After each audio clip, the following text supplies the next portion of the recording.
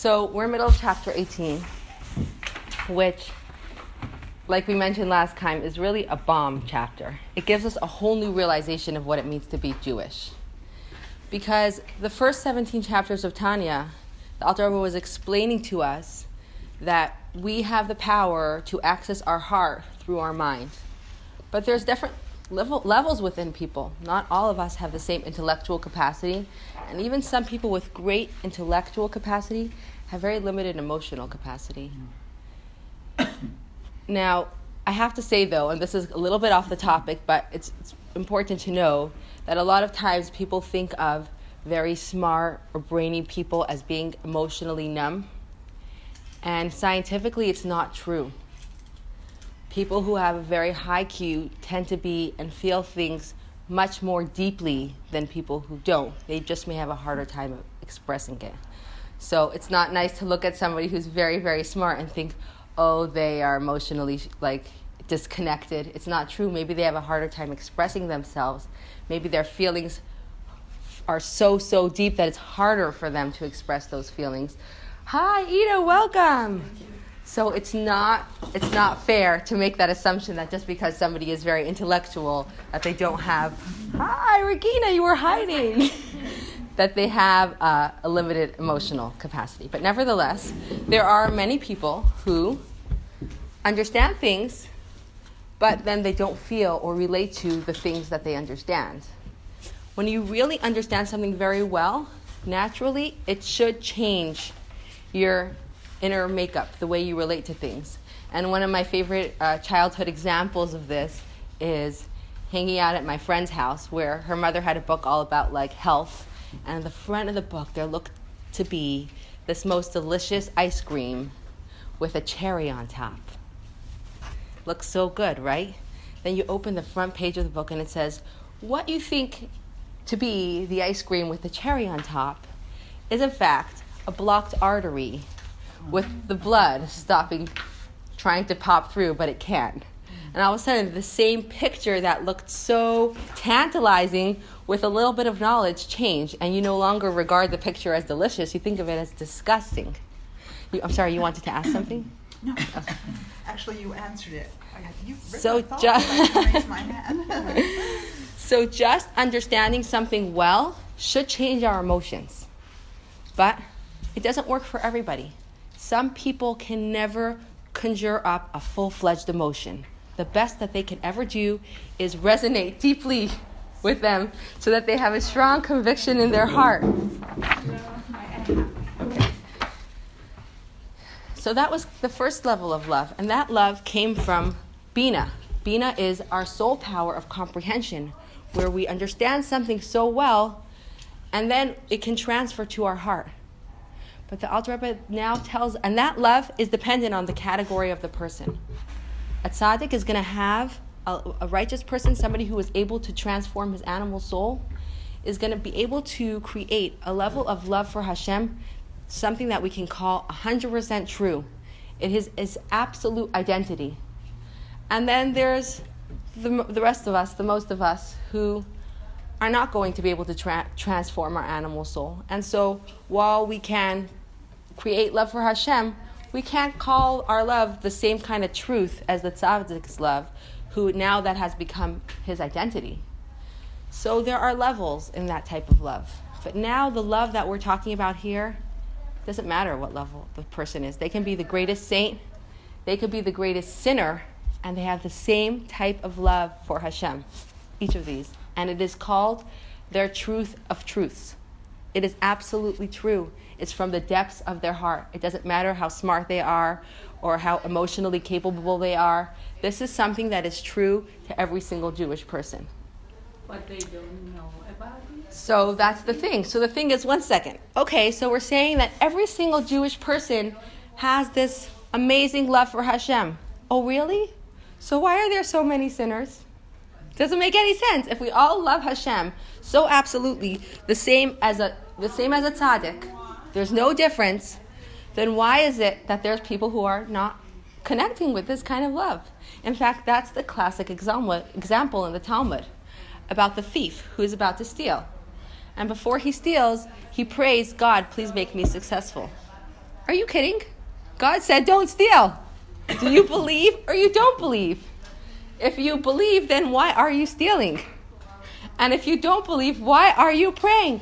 Mushka, I have your copy for you. Oh, thank you. 1 second. So we're not connecting. We're not connecting with this level of love. So it's not just about having this love, which does come to the fore as we're going to discuss later on in this chapter at certain moments, like a bomb. But we want to use this energy and tap into it so that it informs our everyday decisions. It's like cognitive dissonance. You know one thing and then you're acting something different. So the Alter Rebbe says in order for us to tap into this love, we need to understand 4 things about this love.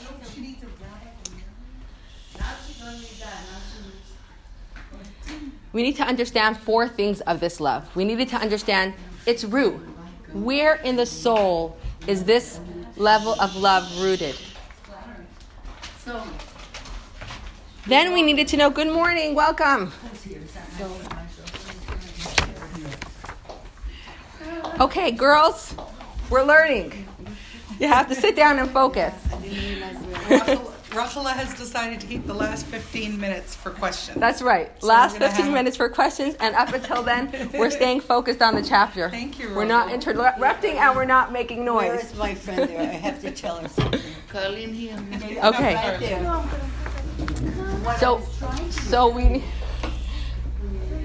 So we needed to understand the root of the love.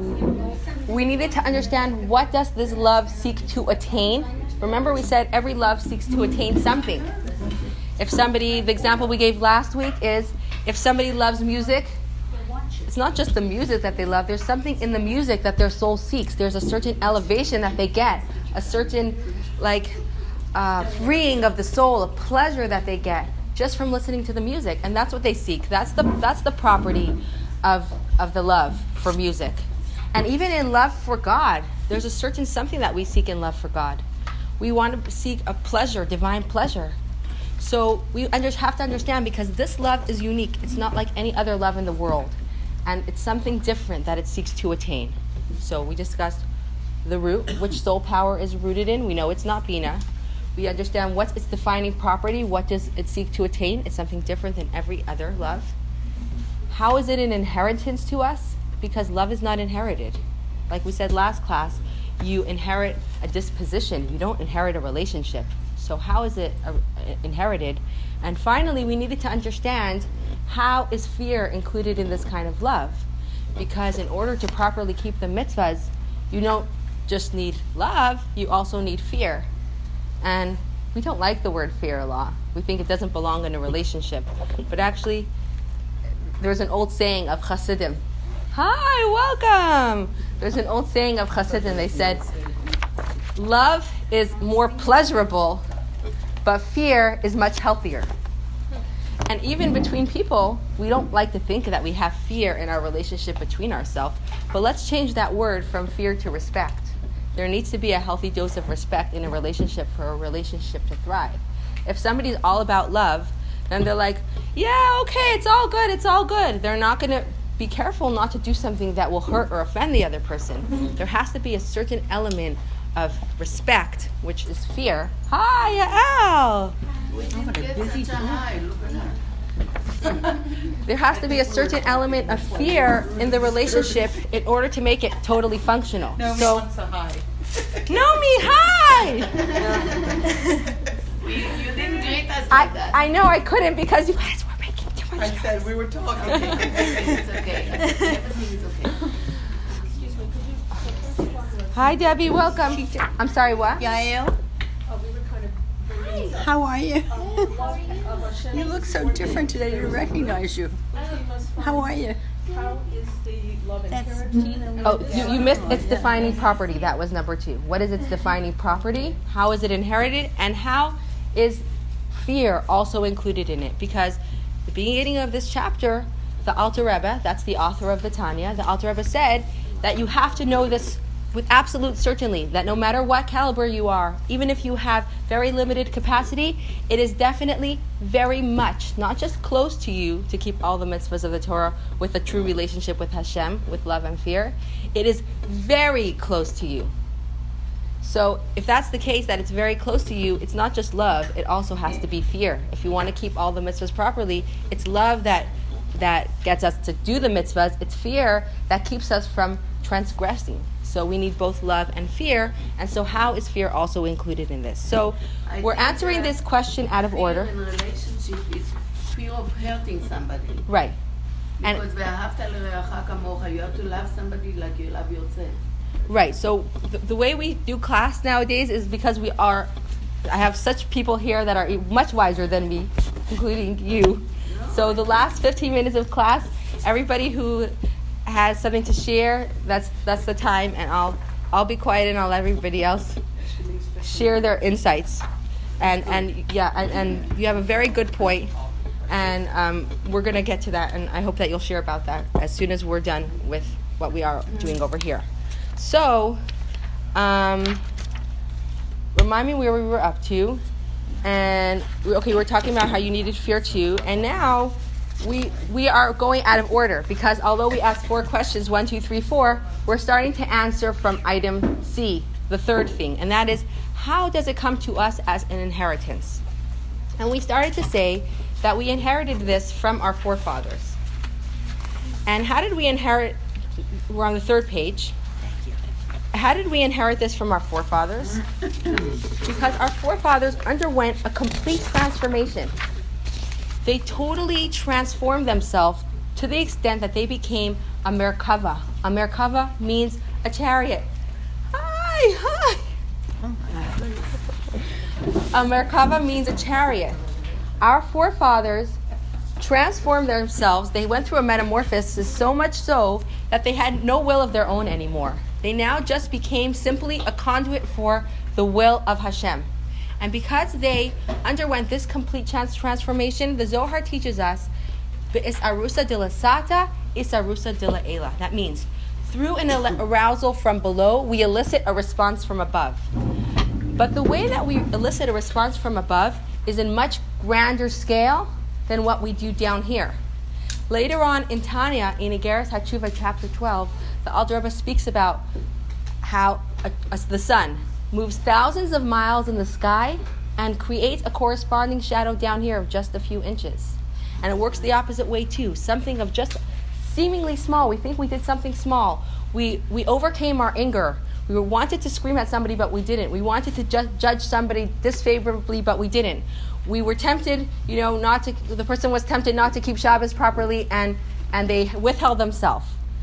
That little act for Hashem creates unbelievable repercussions above. We don't imagine the impact of our small action down here.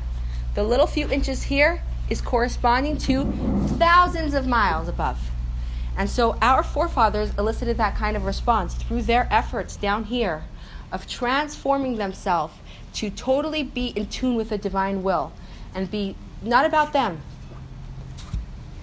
Not about them. It was just about Hashem. Because of that, they as if became a new breed. These people were the Merkava. They were the chariot for Hashem. Like we said, the Avos, there are 3. There's Abraham, Isaac, and Jacob. And the 4th leg of the chariot is David, King David. These 4 human beings underwent such a great transformation that it affected them, that their children are different. It's like a new breed. Each breed gives birth to its own. Now they give birth to a new breed of persons, and that is the Jewish people. And again, it's hard for us Jewish people to hear that. We don't want to hear that. We say, no, we're not different. We're the same as everybody else. That's not true, and it doesn't help anybody when we try to deny our uniqueness and our difference and our singularity. Torah teaches us that every single Jewish person has a mission of goodness. It's not just Jewish people. Every single person on this earth has a mission of goodness. Every human being is special and has something to play out. However, there is a Jewish mission, and that's not just about goodness, that's about holiness. And the Tanya is here to teach us what it means to be holy and how to be holy. And it is specifically through this soul that we inherit from our forefathers that gives us this holiness. Our soul is literally a part of Hashem. And that's what makes us holy. It's not that Jewish people, it's not just that we have a unique, any person on this earth is able to recognize the Creator simply through logic. The Jewish people are able to arrive at a unique awareness of Hashem, but furthermore, we actually have a part of Hashem within us. I read an interesting story of the Maharal. I don't know if anybody ever heard of the Maharal of Prague. He was famous for the creation of the golem. The author of the Tanya is actually a 7th generation descendant from him. So I read a story of, and again, Jewishness is not exclusive. If somebody wants to be Jewish, they could be Jewish. We don't proselytize because we believe that every person was created in the image of God, and everybody has a mission to fulfill, and they don't have to be Jewish to fulfill the mission. But if they want to be Jewish, they could be Jewish. So here is a story of a man who wanted to be Jewish, and he came to the Maharal. He was a very smart man. He did a lot of learning. Hi, Whitney, welcome. And he gave him instructions. He said, you're going to have to study the laws very well. Then you're going to undergo the Brit Milah, the circumcision. And after that, you're going to have to immerse in a mikvah. So he said, I understand that I'm going to have to study very well. That's the only way to know how to keep the laws. I understand that I'm going to have to undergo circumcision. That's part of being Jewish. But why go into the mikvah? And he said, listen, a few weeks after you go into the mikvah, we're going to make a party in order to mark your entering into the Jewish people. And at the party, please remind me of your question. Okay. So that's what happens. He learns, he undergoes circumcision, he goes to the mikvah. A few weeks later, they make a party. And the question is not forthcoming. So the Maharal calls the man over and said, you had a question to ask me? And he said, yeah, I don't have that question anymore.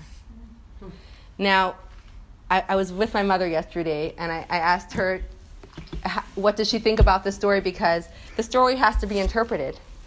And the way we interpreted the story was that after having gone to the mikvah, he experienced a new experience. He felt different, and he understood that something different happened to him through going to the mikvah. He got a divine soul. Getting a divine soul is a complete transformation. And that's what happened to him. I have a friend, I used to study with her regularly many years ago, and it turned out, through the course of our studies, we come to realize that she wasn't Jewish, because her father was Jewish, but her mother wasn't Jewish, and she wasn't willing to undergo the conversion process. And she said to me, Rachel, listen, I keep Shabbat, I keep kosher, I have a mezuzah on my door, I'm much more Jewish than any of those people who don't do that. I don't need to undergo conversion. And I had to be honest with her, and I said, I'm sorry, that doesn't make you Jewish.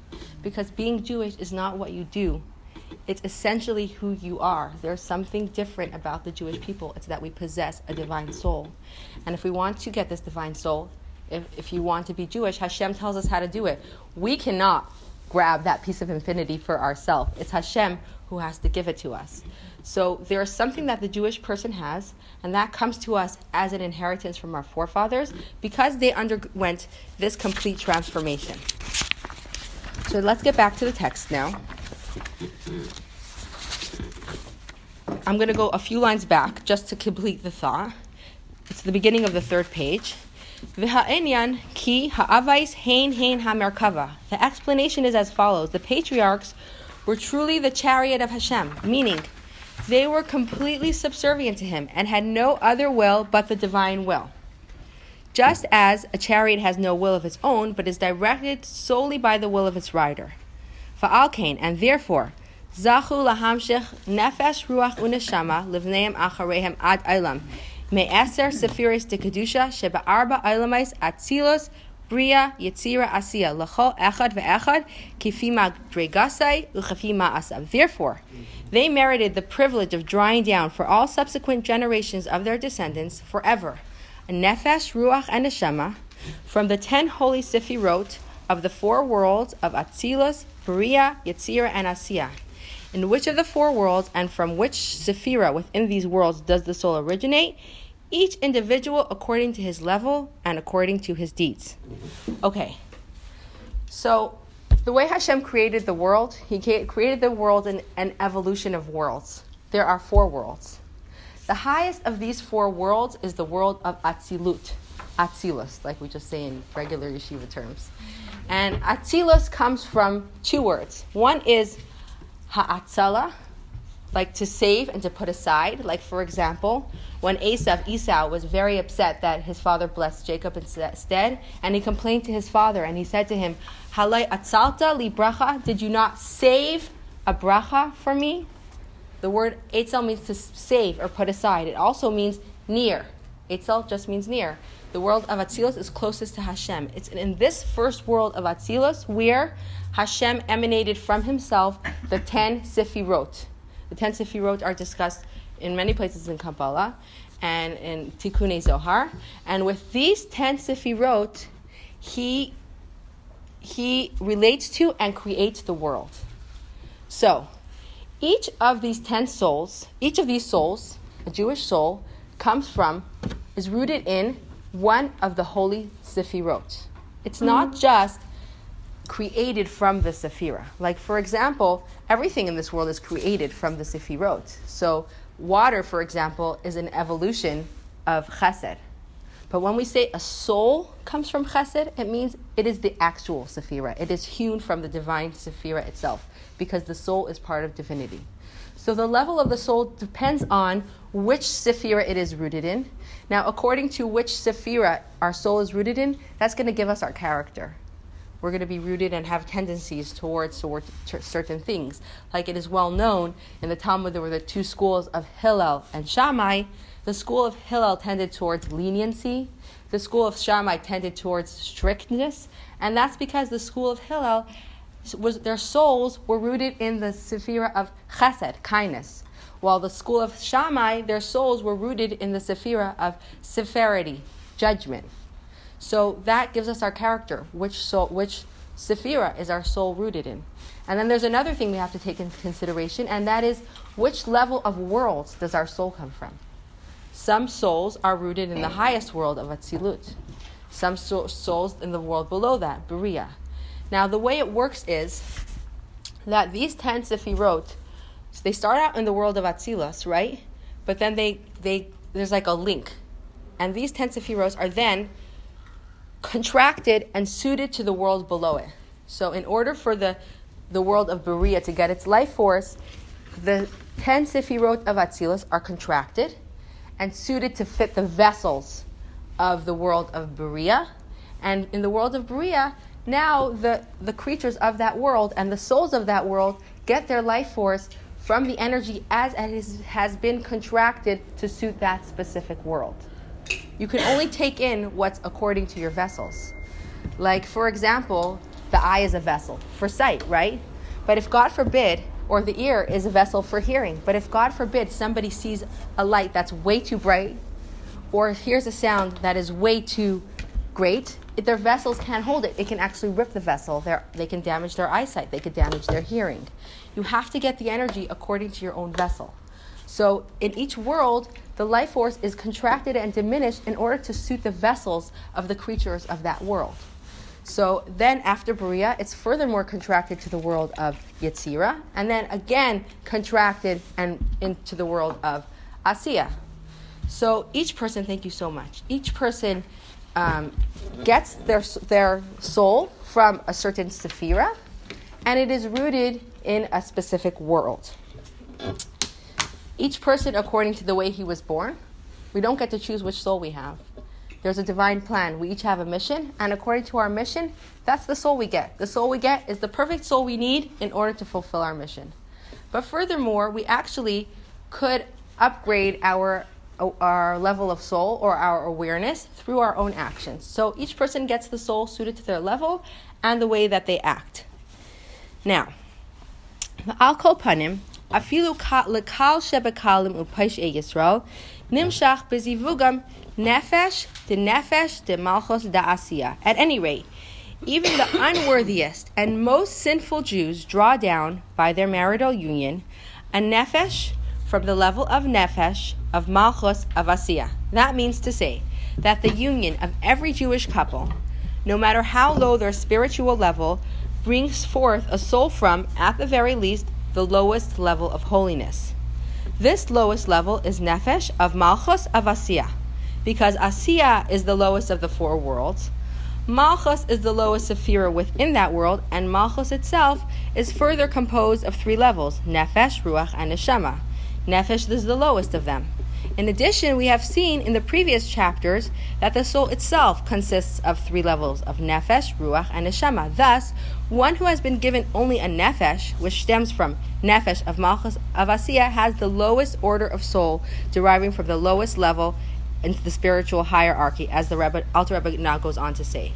So, right now we're talking about how a soul is drawn down. And we're saying that even the sinners of the Jewish people draw down a holy soul for their children, even if it's the lowest level of soul. So let's stop for a minute and let's talk about this idea of the type of soul that parents draw down for their children. Because parents are very much key in the spiritual health of their children, just like they're key in the physical health of their children. We know that the physical health of the parent affects the physical health of the baby. The spiritual health of the parent affects the spiritual health of the baby. Now, in Judaism, very different than I think any other thought, is that the act of intimacy is considered the most holy act. Hi, welcome. It's considered the most holy act. And when a husband and wife are meritorious, during this act, the Shekhinah is with them. Well. And in fact, in the home, our home is considered a mikdash ma'at, a small sanctuary. And in our home, what corresponds to the Holy of Holies, the holiest place in the entire Beit HaMikdash, and that is the bedroom. The bedroom is considered the Kodesh HaKodeshim, the holiest space in our home. And when we're meritorious, we draw down the Shekhinah. Now, so therefore, there's two things that are involved. First of all, the spiritual state of the parents. Are these good people, or are these people who have a lot to work on? That's first of all, spiritually. And second of all, halachically, is the wife permissible to her husband now? Did she go to the mikvah? These are things that affect the soul. Actually, what affects the soul, the parents' union affects mostly the garments of the soul. So the talents and abilities of the child is not really up to the parents. Meital! It's not really up to the parents, but the manner in which the child is able to express themselves does come from the parents. Now, that does not there's a great book, by the way, that I recommend everybody read, and this is called The Joy of Intimacy by Rabbi Manis Friedman. And he speaks about the act of intimacy in Jewish thought, and it is incredible. Everybody really should read this book. And one of the things that he points out is that we can't go blame our parents. If somebody is an angry person, they can't say, well, my parents were angry. No, I mean, it could be that, God forbid, somebody gets a terrible disease even though they never smoke or drank and ate completely healthy. It's possible that it's not connected. Nevertheless, when parents act holy, they have a much better chance of pulling down a higher level order of soul for their child. But he also says that if the parents are angry or in a state of mood, then the kid automatically has... Not automatically. A much higher chance of developing those traits. Because the way to be holy in that act is, first of all, that parents have to be completely focused on each other. The act of intimacy is an act of putting your own self aside and being there for the other.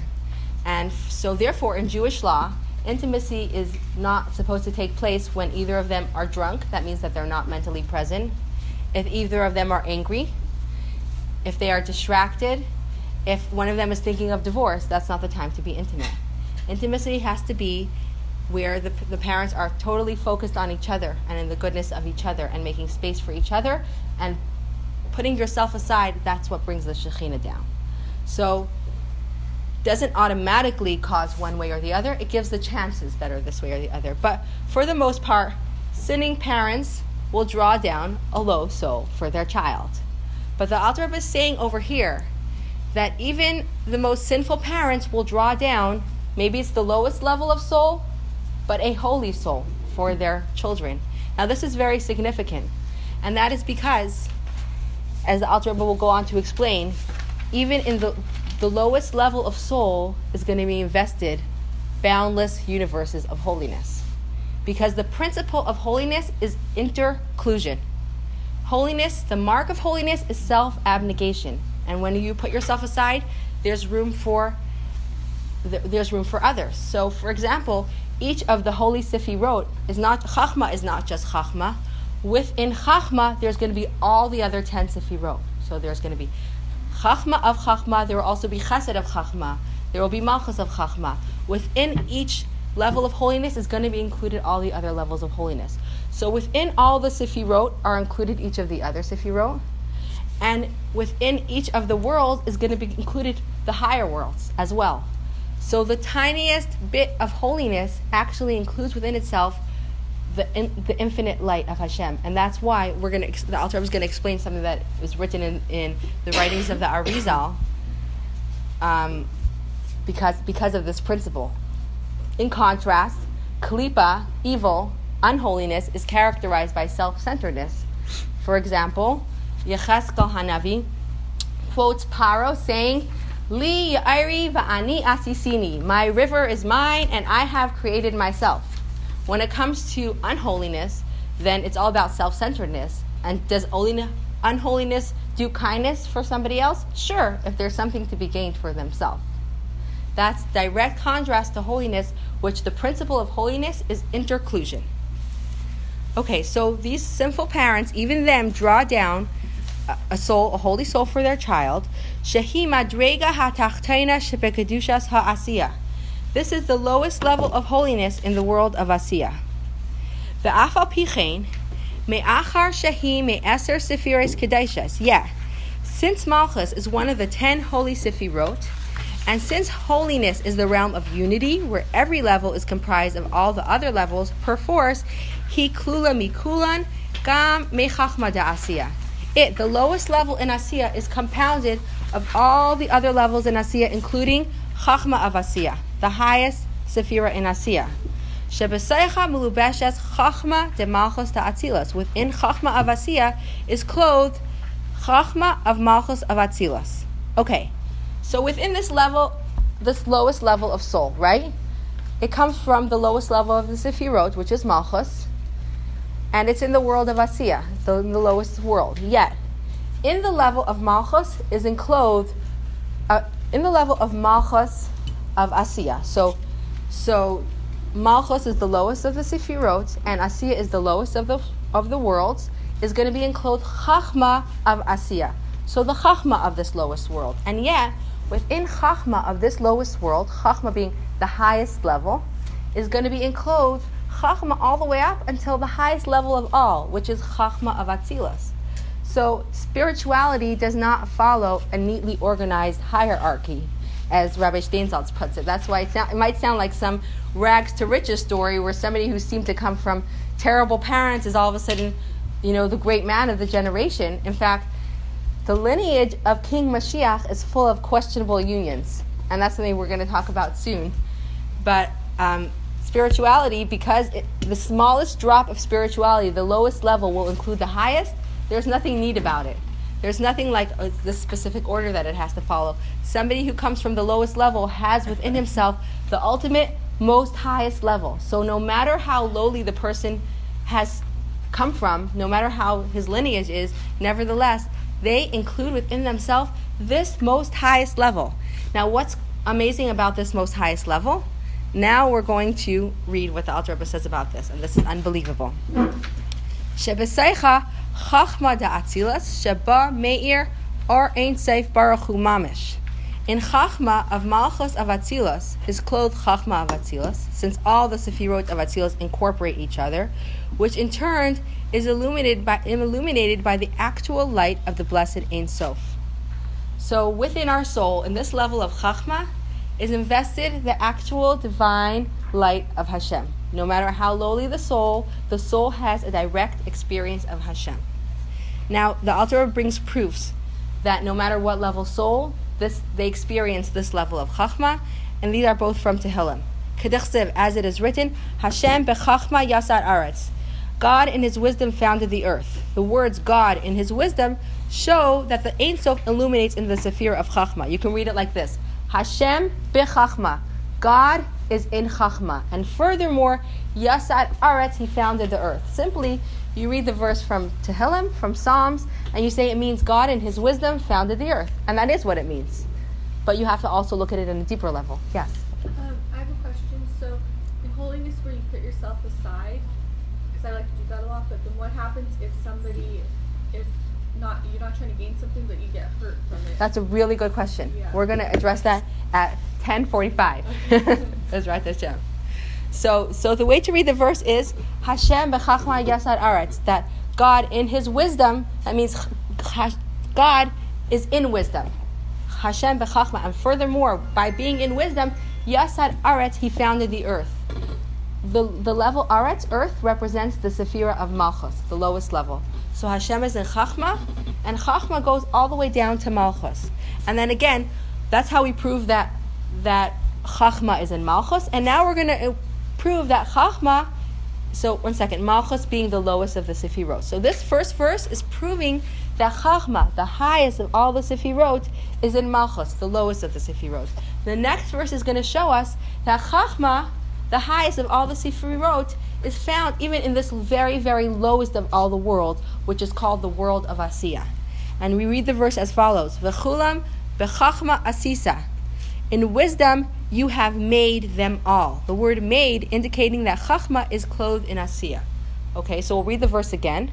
Asisa means you have made, but it comes from the same word of Asiya, which is the world of action. That's the world that we live in. So we're saying that Chachma is included even in Asiya. The word, okay, like we read this already, the word made indicating that Chachma is clothed in Asiya, in action. So what comes out now? V'nimtza ki ein seif baruchu melubash b'vchinas Chachma shebenefesh ha'adam yihiyeh mi sheyihiyeh mi Yisrael. Thus we see that the light of the blessed Ein Sof is garbed in the faculty of wisdom in the human soul, of whatever sort of Jew he may be. Further in this chapter, the Alter Rebbe explains why it is the faculty of wisdom in the soul that receives the illumination of the Ein Sof. Okay, because we have a question. I mean, we referenced the Zohar, and we said that that means no thought can grasp you at all. So now we're saying that the light of Ein Sof is invested in the power of Chachma in the soul. We're saying that Hashem is in the soul, not grasped, but he's in the soul. And how does that come to be? So we're going to have to understand what Chachma is and why it is that actually the light of the Ein Sof dwells within Chachma. Now, in talking about how different souls have different levels and that each of us have our mission, it's very key to be in tune with what your gifts are and not to be jealous of someone else's gifts, but instead turn inside and see what is it that I have that is unique about me to share with the world that Hashem put me here for. And there's the classic story of the Baal Shem Tov where he told the story of two souls who made a mistake. And basically there was a wagon driver taking a merchant, as many of the stories go, and they end up in the town for Shabbos, and as they're on the way to Shul, they notice they're separate now, they're not together, and the rich man notices that there's a wagon stuck in the mud. He's already dressed for Shabbos, and he sees the poor wagon driver, somebody else's wagon driver, stuck in the mud. So he does whatever he can. He's not a strong guy. They work together. Finally, just before Shabbos, they manage to pull the wagon out of the mud. And here he is, all dirty and everything like that. Now, our poor wagon driver is walking to Shul, and he notices a group of beggars. And he says, "Hey guys, I'm eating at the inn over there. I don't have that much. But all you guys are welcome to come eat Shabbat dinner with me." Okay, so he doesn't have much, and whatever he has, he shares with the many beggars that joined him at the inn for Shabbat dinner. But they were all pretty much hungry because they didn't have that much to give. And the point of the story is, it does not exonerate the wagon driver from helping a guy stuck in the mud, and it does not exonerate the merchant from helping the guy stuck in the mud, and it does not exonerate the wagon driver from being kind and charitable. But it's the merchant who should have invited all the guests for Shabbos, and it was the wagon driver who should have helped the wagon out of the mud. And these souls were making a mistake. Everybody has to do all of the mitzvahs. So even if a person is not wealthy, they still need to be giving tzedakah. And even if they're not very strong, they still need to be helping somebody if they could.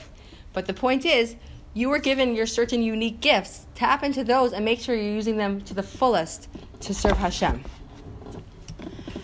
Okay, so we're talking about the power of Chachma. And B'chinas Chachma she'ha-Chachma sheba im or ein seif baruch hu hamalubash ba mispashetes b'chol b'chinas hanefesh kula lahachayisa b'chinas reisha ad b'chinas ragla.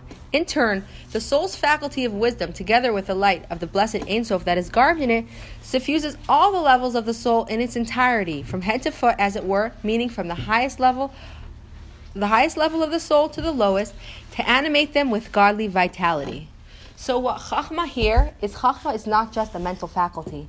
Chachma is actually the power of life.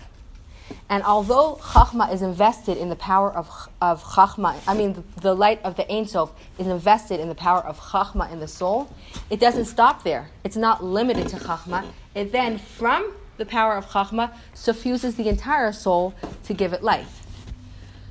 In the similar way that our life force is in our soul. Once our soul is invested in the body, the life force is not limited to the soul. It reaches every single aspect of our body. And the same way, although the light of the Ein Sof is within the power of Chachma in our soul, come sit down. It's within the soul power of Chachma in our soul. It's not limited to the soul power of Chachma. The light of the Ein Sof actually illuminates our entire soul. So the point of contact is our soul power of Chachma, but it is not limited to the soul power of Chachma. It suffuses our entire soul. And here the Alter Rebbe is going to bring a verse to show us that Chachma is not just intellectual faculty, it is actually a source of life. K'dichsiv, ha-Chachma techaya be'aleha. As it is written, wisdom gives life to those who possess it. The soul, which possesses the faculty of wisdom, receives its life by means of this faculty, as stated above. Uluf Amim. Now we understand this. We understand that this, no matter how small a soul is, it has within it the highest level of godliness. Now we can understand something that seems to baffle our mind. Uluf Amim mamshichem paishei Yisrael neshames gevayes ma'ait shahayu beimkei haklipes k'may shekasav b'sefer Gilgulim. At times, the sinners of Israel may even bring down for their children very lofty souls, which had been in the depths of the klipot, as is explained in Sefer Gilgulim. You can say, okay, I'll read this and then I'll ask a question about this. A soul that has fallen captive in the hands of the klipot remain in this state until the klipot release it of their own will. So let's say, God forbid, somebody abused their soul, and then they went to the next world and their soul fell into the hands of impurity. So now it's captive to the hands of impurity. Anything in the hold of the klipot cannot be wrested from them against their will, because there is a principle that God does not make unjustifiable demands of his creations, and that holds true even with regard to these forces of unholiness, which are called klipot. In the case of a child to be born to sinful parents, these forces, the klipot, willingly release the soul in the hope that a child will be influenced by its parents and will become a sinner like them. In this way, the klipot stand to extract an even greater measure of vitality from the holiness of the soul by means of its eventual sins. You see, the klipot want the most energy that they can get. The higher level soul that there is, it's the more energy they can get. So when they have this soul, and it's a great soul, let's say, God forbid, a great person abused his powers, and he became captive to the klipa. They have this soul, right? They're not willing to release it. When do they release it? When there's a profit to be gained. Here they see the union of these sinful parents, and they're like, great, we're going to release the soul now. The sinful parents will get this soul. They're going to be terrible parents. They'll be a terrible example. This soul will then become a greater sinner and more power for us. So in this idea, then they will release this soul. However, having such a lofty soul, the child is able to overcome the obstacles imposed by its parents' wickedness and may rise to the level of a tzaddik. In this way, paradoxically, it comes to pass that a tzaddik may be born to wicked parents because of their wickedness. He ended up getting this very holy soul because it was only in this situation that the Klippa was willing to release this soul. And he overcame his circumstances, because none of us are a slave to his circumstances. Hashem puts us in a situation only if we're able to overcome it. So he overcame his circumstances, and he's a tzaddik. So he's a tzaddik, and he is the children of Rishaim. How does that happen? How does that make sense? Okay, the Klippa releases the soul, but how does that make sense? Children have to be something like the parents. They have to have something in common with the parents. But now we understand that he does have something in common with his parents, because even if the parents had the lowest order of soul, it doesn't matter. Like we said, within the lowest level of soul is the highest level, Chachma of Atzilus. And within Chachma of Atzilus, the light of the blessed Ein Sof shines. Okay, so I'm going to sum up what we said until now, and next class we'll get to talk about the power of Chachma, which is incredible. So what we said until now is that every single Jewish person, no matter who they are, is able to have a deep relationship with Hashem of love and fear. And it is equal to every Jewish person, the most righteous and the most wicked. There's no difference. We can all have that same truth of relationship. And that is because within us we have a divine soul, which is actually hewn from the Holy Sefirot, and it is part of the divine himself. We're not a part of the creation, we are part of the creator. And because Hashem is our life force, our soul naturally loves him. Now we're going to have to learn how to tap into that power, and we're going to get to that next class. And now we're open for questions. I like to make sense. Yes. You said how bad parents, or how you say wicked parents, have a good child. Yeah. Because there is 3 partners to a child. It's the parents, they give the blood and the body. Yeah. And from Hashem you get the neshama. That's right. So each child is a different neshama. You can have 12 kids and each kid is different. Because it's not really from the parents, it's a neshama from up above. Yeah. So he can act like much better or different than the parents. Right. Thank you so much. Can you explain the vessel? You said something about you have to have the vessel. The vessel has to be suited to the light. So within each world, the divine light is contracted to suit the vessel. Like you can't plug in 110 voltage to 220. You know what I'm saying? It's a mismatch of energy. It's going to cause the thing to explode. So the lower levels of world get their light through a further contraction. In the higher world, there's a higher, more spiritual revelation of Hashem. As it goes to the world below it, I'll get to you in a second, as it goes to the world below it, it further contracts itself, and now it's more diminished, so it suits the creatures in that world, because they wouldn't be able to access, they wouldn't be able to handle, they would explode out of existence if they got the pure light as it was from a higher level world. Does that answer your question? A little bit. It's really, you gotta. A little bit? We want me to stay on it a little longer? It's a little, it's heavy. You know what I was thinking? Like I'll give you another example. You can't, start sitting down with a 2-year-old child and explain to him rocket science. It's not suited to his vessels. It's like you're saying nothing to him.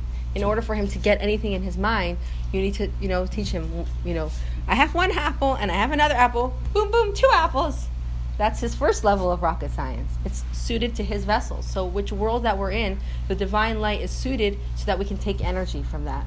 So depending on the low level soul that we have, which soul it's rooted in, that's the level of divine consciousness we get. But no matter how low our divine consciousness is, we have to remember that it's suited.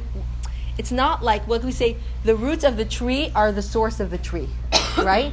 So the roots of the tree are the source for the branches and the leaves and the fruits. Are we going to say that within the branches and the leaves and the fruits are the roots? No. The roots are simply the source, but they're not actually within the other parts of the tree. In contrast, Chachma of Atzilus is not just the roots for the lower levels below it, it is actually garbed within them.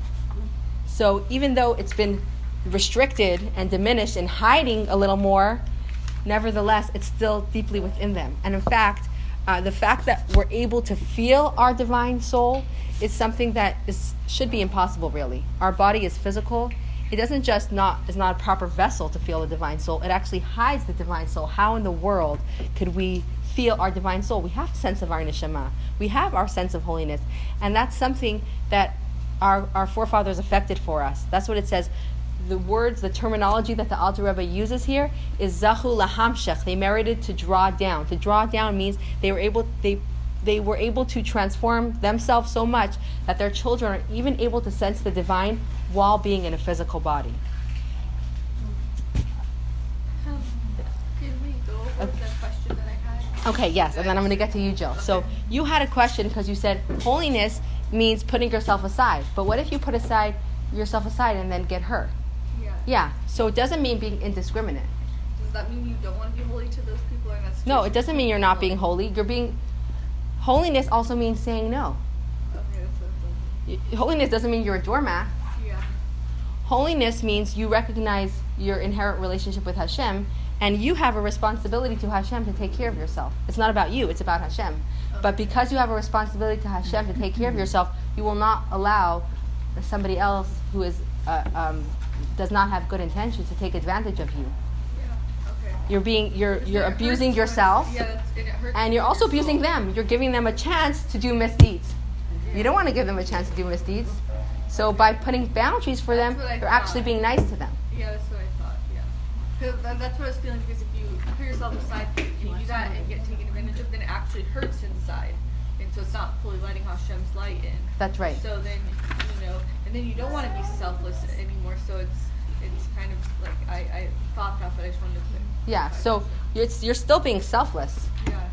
It's from which paradigm are you looking at? It's about this is me and I'm asserting myself, or this is the greater good. Yeah, exactly. You have to look at things in the bigger picture. I noticed that Hashem gave you responsibility to be healthy and strong.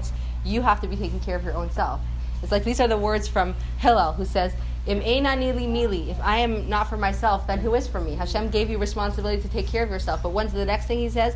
Uchsha'ani la'atzmi ma'ani. But if I am only for myself, then what am I? It's the balance. And then also, if somebody is born and they're different, like than their family, like what you're talking about, how does it happen that somebody's just like so different from their family? Because the parents, as much as they bequeath to their child the garments of the soul, the way that they're going to be able to express themselves in the world, ultimately the soul comes directly from Hashem, like Nomi said. There are 3 partners in creation of a child, and the third partner is Hashem, and the level soul that they get is directly from Hashem. So they can be very different than their family. Jill had a question. I had a few. Okay, sure. Well, first of all, I thought it might be helpful to have a chart. Okay. I'm such a visual kind of person, to see the Sefirot and also the worlds. Okay. Just suggesting. Okay. I'm thinking we have that screen, right? Yeah. Maybe sometimes we could do slides. That would be great. Yeah. Okay. Love that. The other thing is mikveh for vessels. Can you explain that? Why we put the... That was in this week's that's in this week's parsha. Okay. And that's mandated from the Torah that if it wasn't formed by a Jew, we need to purify the vessel. So it changes the chemistry of the vessel. I mean, what is it? So halachic. So just on a simple level, it's the halacha. Hashem says, if it wasn't created, I'm not saying there's no reason for it. If it wasn't formed by Jewish people, it has to be dipped in the mikveh. What transformation takes place? I'm not sure, but it makes it acceptable for us to use. And the only other thing is the klipa. Is that any relevance to the Yetzer Hara? Absolutely. Okay. So the word klipa is one of the terms that we use to speak about the spirits, the powers of impurity.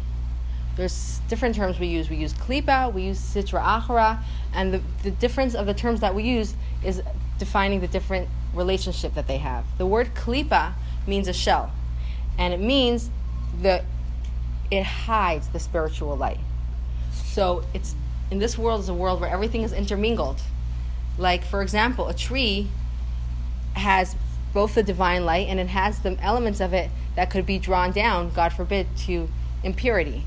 So when we look at something, the way we are in this world is we see the shell of it. If you had no experience of, let's see something that's closed, a closed walnut. You might see a closed walnut and think that that's what it is. It's just through and through a hard rock. And then somebody tells you, hey, no, you know what this is? It's a nut. Here, take this nutcracker, smash it, and look inside. There's a nut. You could eat it. It's good.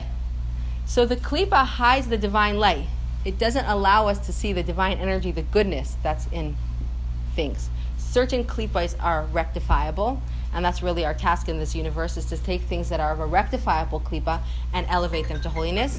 And certain klipa, the way that we rectify them is by not engaging them at all. Certain things that are totally forbidden for us, like for example, pork. That's from the 3 utterly impure klipot. We can't. The way that we elevate it is by resisting it. We don't engage it. But if you make a bracha on this fruit with intention to serve Hashem, you are now taking this fruit that has the divine light but is also hidden by the klipa, and you're elevating it to holiness. But So klipa is the relationship between the two sides. Right, so it sounds like klipa is the covering of the holiness, but the Yetzer Hara is actually the essence of that negative zone. So you asked me what was the relationship of the Yetzer Hara with the klipa. So the Yetzer Hara is actually the drive of our animal soul. Okay. And the animal soul derives from klipa. The Jewish animal soul derives from the rectifiable klipa. So in terms of klipa, the Yetzer Hara is the drive of the animal soul, which is derived from klipa. So in shorthand, the Yetzer Hara is klipa, basically. It shows itself. Yeah. Regina had a question. Yes, we actually touched on both the questions I have as well. When you mentioned the forefathers, like how their transformation merited us to have the Shabbos week. So what transformation did they do? Because I thought they were just born and they're like Abraham, for example, who knew all the mitzvot before the Torah was given. So what transformation did they have to do? So Abraham, she asked, she thought that the forefathers were born holy. How is it that what did they do in order to merit to transformation? So Abraham, as far as I know, was born with the Holy Soul, but he was not born with an inherent knowledge of Hashem. It was him who started to look at all the powers of the world that the heathens of his time were worshiping, and he tried to discover who is the creator. And once he found out who the creator is, he felt the need to share with everybody else, and he was literally transforming the world. But beyond that, what his transformation was, is he took utter control of his physical self, so that nothing that he did was not in line with Hashem. Look at us. We all have a holy neshama. Could each of us say that nothing that we do is not in line with Hashem? I hope. Amen. But he underwent that transformation to the extent that his body was literally a conduit to express the divine. And each of the forefathers were like that. Look, Esav also had a neshama. The twin brother of Jacob, he had a neshama too. He didn't turn out like Jacob. He wasn't part of the Merkava because his soul was actually of a greater order than Jacob's. But he did not do the inner work that Jacob did to transform his physical body to become a conduit for the divine. So they really worked on themselves. They transformed their physical beings to express the divine. And thank you. Now we benefit from that. Yeah. When we on prayer, when we do the Amidah, and we call upon our Father, what is really the emotional that we are going through that when we call upon it? Are we asking to call them in order to somehow draw their? I'm just trying to see when we call them, as what is the emotions that what we're supposed to be thinking actually. Right. So we do name our forefathers in the Amidah, but we're not calling upon them. We're calling upon Hashem. We're saying Elokei Avraham, the God of Abraham, Elokei Yitzchak, the God of Yitzchak, Elokei Yaakov, and the God of Yaakov. We're reminding Hashem of our forefathers. We're calling their merits. We're reminding Hashem of the merits of our forefathers so that He will have mercy on us. Each of our holy forefathers represents a different one of the Sefirot. So Abraham represented kindness, chesed, and Isaac represented gevura, strictness, and Yaakov represented tiferet, which is beauty. It's the mixture, compassion. It's compassion. But the Talmud speaks about how Hashem tells Abraham, but they will end the bracha with you. And that's why we end the bracha, we bless Hashem. We don't say the God of our forefathers. We say Magen Avraham, the shield of Abraham. And a lot of people, when they say the end of the bracha, when they think the shield of Abraham, they think that Hashem should protect them from, inadvertent sins or unfortunate circumstances, God forbid. That's what they think about when they say Magen Avraham, the shield of Abraham. So when we're calling upon our forefathers in the Amidah, we're actually calling upon Hashem, who is the God of our forefathers. We're bringing their merits we're reminding Hashem of their merits, just like, on how we, during the holidays, we speak about the Akedah of Yitzchak, the binding of Isaac. We're reminding Hashem of the great merits of our forefathers so that He, sees us favorably and gives us blessing because of our forefathers, even if, we're not so meritorious, but see our forefathers. Do it for the sake of our forefathers. I'll get to you in just a second. Yeah. Did you say that Chokhmah is power of light? I said that within, the Chachma is actually, and we'll get to it next class, is the power of vision. I didn't say that Chachma is the power of light. I said that within the power of Chachma shines the light of the blessed Ein Sof. So Chachma is the perfect vessel for which the Ein Sof to shine. And we'll have to understand that next class, because really there's no, which vessel can contain Hashem? And because we said Chokhmah is Kawachma. Yes, it's exactly in this chapter too. What is that vision? What we're going to literally talk about this and give it a full treatment next class, but what is like the word that you say when you're totally astounded? When you have no way to describe it, you can't make sense of what you see, you say, what? And that's Chachma. And we're going to talk about, Chachma is huge. I know you love Chachma. We're gonna next class, we're going to talk all about Chachma. So then when God said, let there be light, is that light that Chokhmah? Like He created Chokhmah in the... No, and I'll tell you why. Because light is a creation. But when we talk about the Chachma of Hashem, it's just an emanation from Hashem. It's not Chokhmah Hashem, but no, when He says, let there be light, anything that Hashem created, it says, Bidvar Hashem Shemayim Nasu. The words were created by the word of Hashem. So light was created by Hashem saying, let there be light. That is in direct contrast to the Jewish soul. The Jewish soul is not creating that thing. So you're saying, from which of the Sefirot does this light created from, even though it's not the Sephira itself, but which Sephira it's created from? And I don't know. Possibly it's Chachma, but I don't know. I would have to find out. Because also when we are thinking, or just an idea when it comes, it's like a light bulb. Yeah, you're taking out my whole next class. That's exactly what we're going to talk about next class. Really? Roya. Fire. Just fire. Roya, what are you doing? But there is one more thing that's very interesting. Yeah. I read that electromagnetism, light is the energy of electromagnetism. So think about that and Chokhmah and all this together. Okay, could you send that to me so I have it for next class? Send me that thing about electromagnetic energy. Okay? This is already science. She's giving me too much homework. I know, but we're both fascinated by science. We both have the same book on quantum mechanics. I have something to say. Yeah. One second. I'm coming back to you. Do we have what? In here, do we have a mathematician? Because we don't have a mathematician. Four worlds, and in each world there are 10 Sefirot, but in each 10 Sefirot there is the other Sefirot,